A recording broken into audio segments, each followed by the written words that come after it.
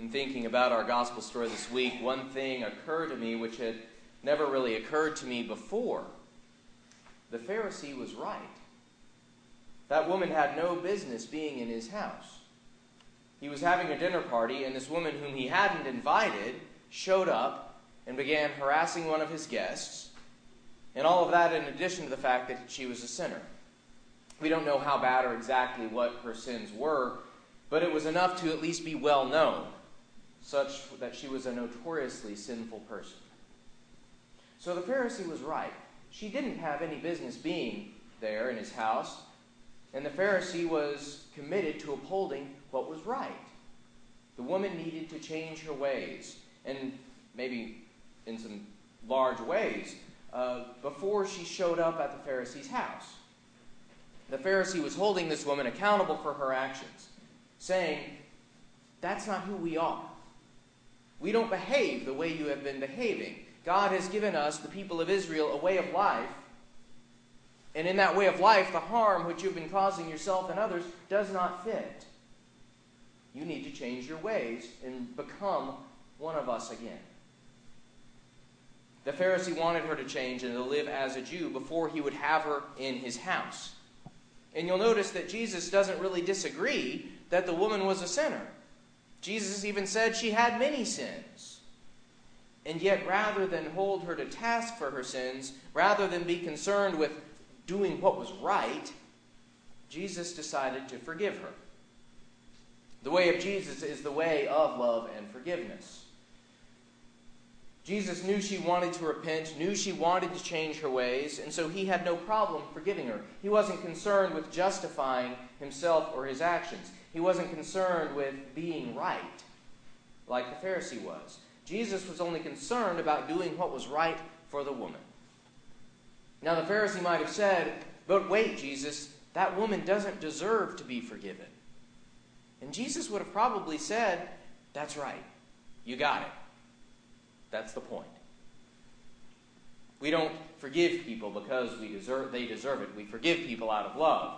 If we wait to forgive a person until that person deserves it, then we're just waiting until whatever penalty they owe us has been paid, which isn't practicing forgiveness. We're just burning the note after the debt is paid. Forgiveness means forgiving the debt, not collecting, burning the note before the debt is paid. And that means giving up our pride, giving up our sense of justice and our sense of what is right. Being comfortable with who we are is essential if we're going to forgive people out of the love that God has forgiven us. I found it easy to forgive when I am at peace with myself. When I feel threatened or wronged or somehow less than I should be, or I don't feel all that great about myself or about my life, then I find it more difficult to forgive. I want to uphold justice in a sense of what is right. Part of that is to soothe my own sense of being wronged or hurt somehow. And I think the Pharisee might have felt this way. Like most of us, I'm guessing this Pharisee had varying degrees of doubt and hurt inside of him. And carrying those burdens, the Pharisee had a hard time forgiving. Carrying the burdens of self-doubt and hurt, he had a strong need to uphold justice for this woman and uphold what was right. To be more complete himself, he felt he had to do what was right, to hold the woman accountable for her sins. No forgiveness until you've paid the last cent. Jesus, on the other hand, was totally okay with who he was. He was not burdened with self-doubt or hurt, and so he could forgive the woman. Unconcerned with making her pay her penalty, before she could be forgiven, Jesus saw a woman who was hurting.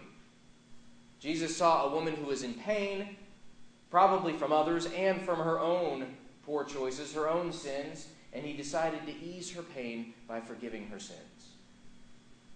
Well, when we, like Jesus, are content with life as it is, at least I find we can more readily forgive. When we have no need to feel strong, we can forgive. Forgiveness is, after all, really an act of weakness. If we hold something over someone's head, not forgiving them, there is some power that we have over that person. Forgiving that person is to give up that power. writes in 2 Corinthians chapter 12, verses 9 through 10, "The Lord said to me, 'My grace is sufficient for you, for power is made perfect in weakness. So I will boast all the more gladly of my weakness, so that the power of Christ may dwell in me. Therefore I am content with weakness, insults, hardships, persecutions, and calamities for the sake of Christ. For whenever I am weak, then I am strong.'" Content with our own weakness, we can more readily forgive others out of love for others. Giving up our power and our strength is the way of God, and forgiving others is the way of God, the way of Jesus, to forgive out of love, rather than hold on to the wrong and hold on to being right. The forgiveness of someone's wrong may not be deserved, but that's God's way to forgive. And notice also the result of forgiveness. She loved Jesus greatly, having been forgiven much. "Therefore I tell you," Jesus said, "her sins, which were many, have been forgiven. Hence she has shown great love." When someone acknowledges their sins and that person's sins are forgiven, the result is love.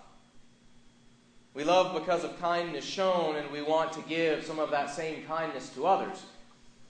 So then do we have to build up a huge store of bad deeds so that we can be forgiven an awful lot in order to love God a whole lot?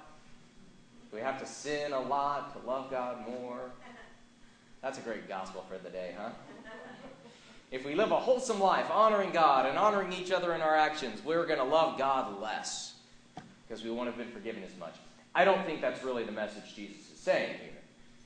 By not feeling as strongly the gratitude from having been forgiven much, do we have to love God less?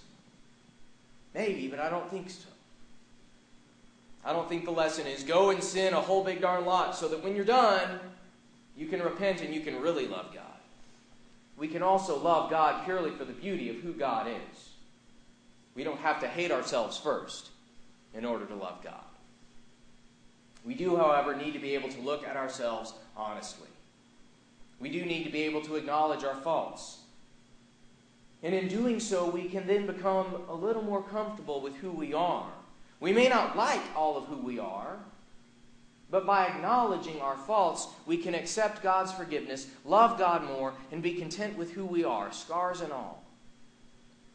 Accepting our own weakness, we can trust more in God's strength, accept God's forgiveness, and love more fully.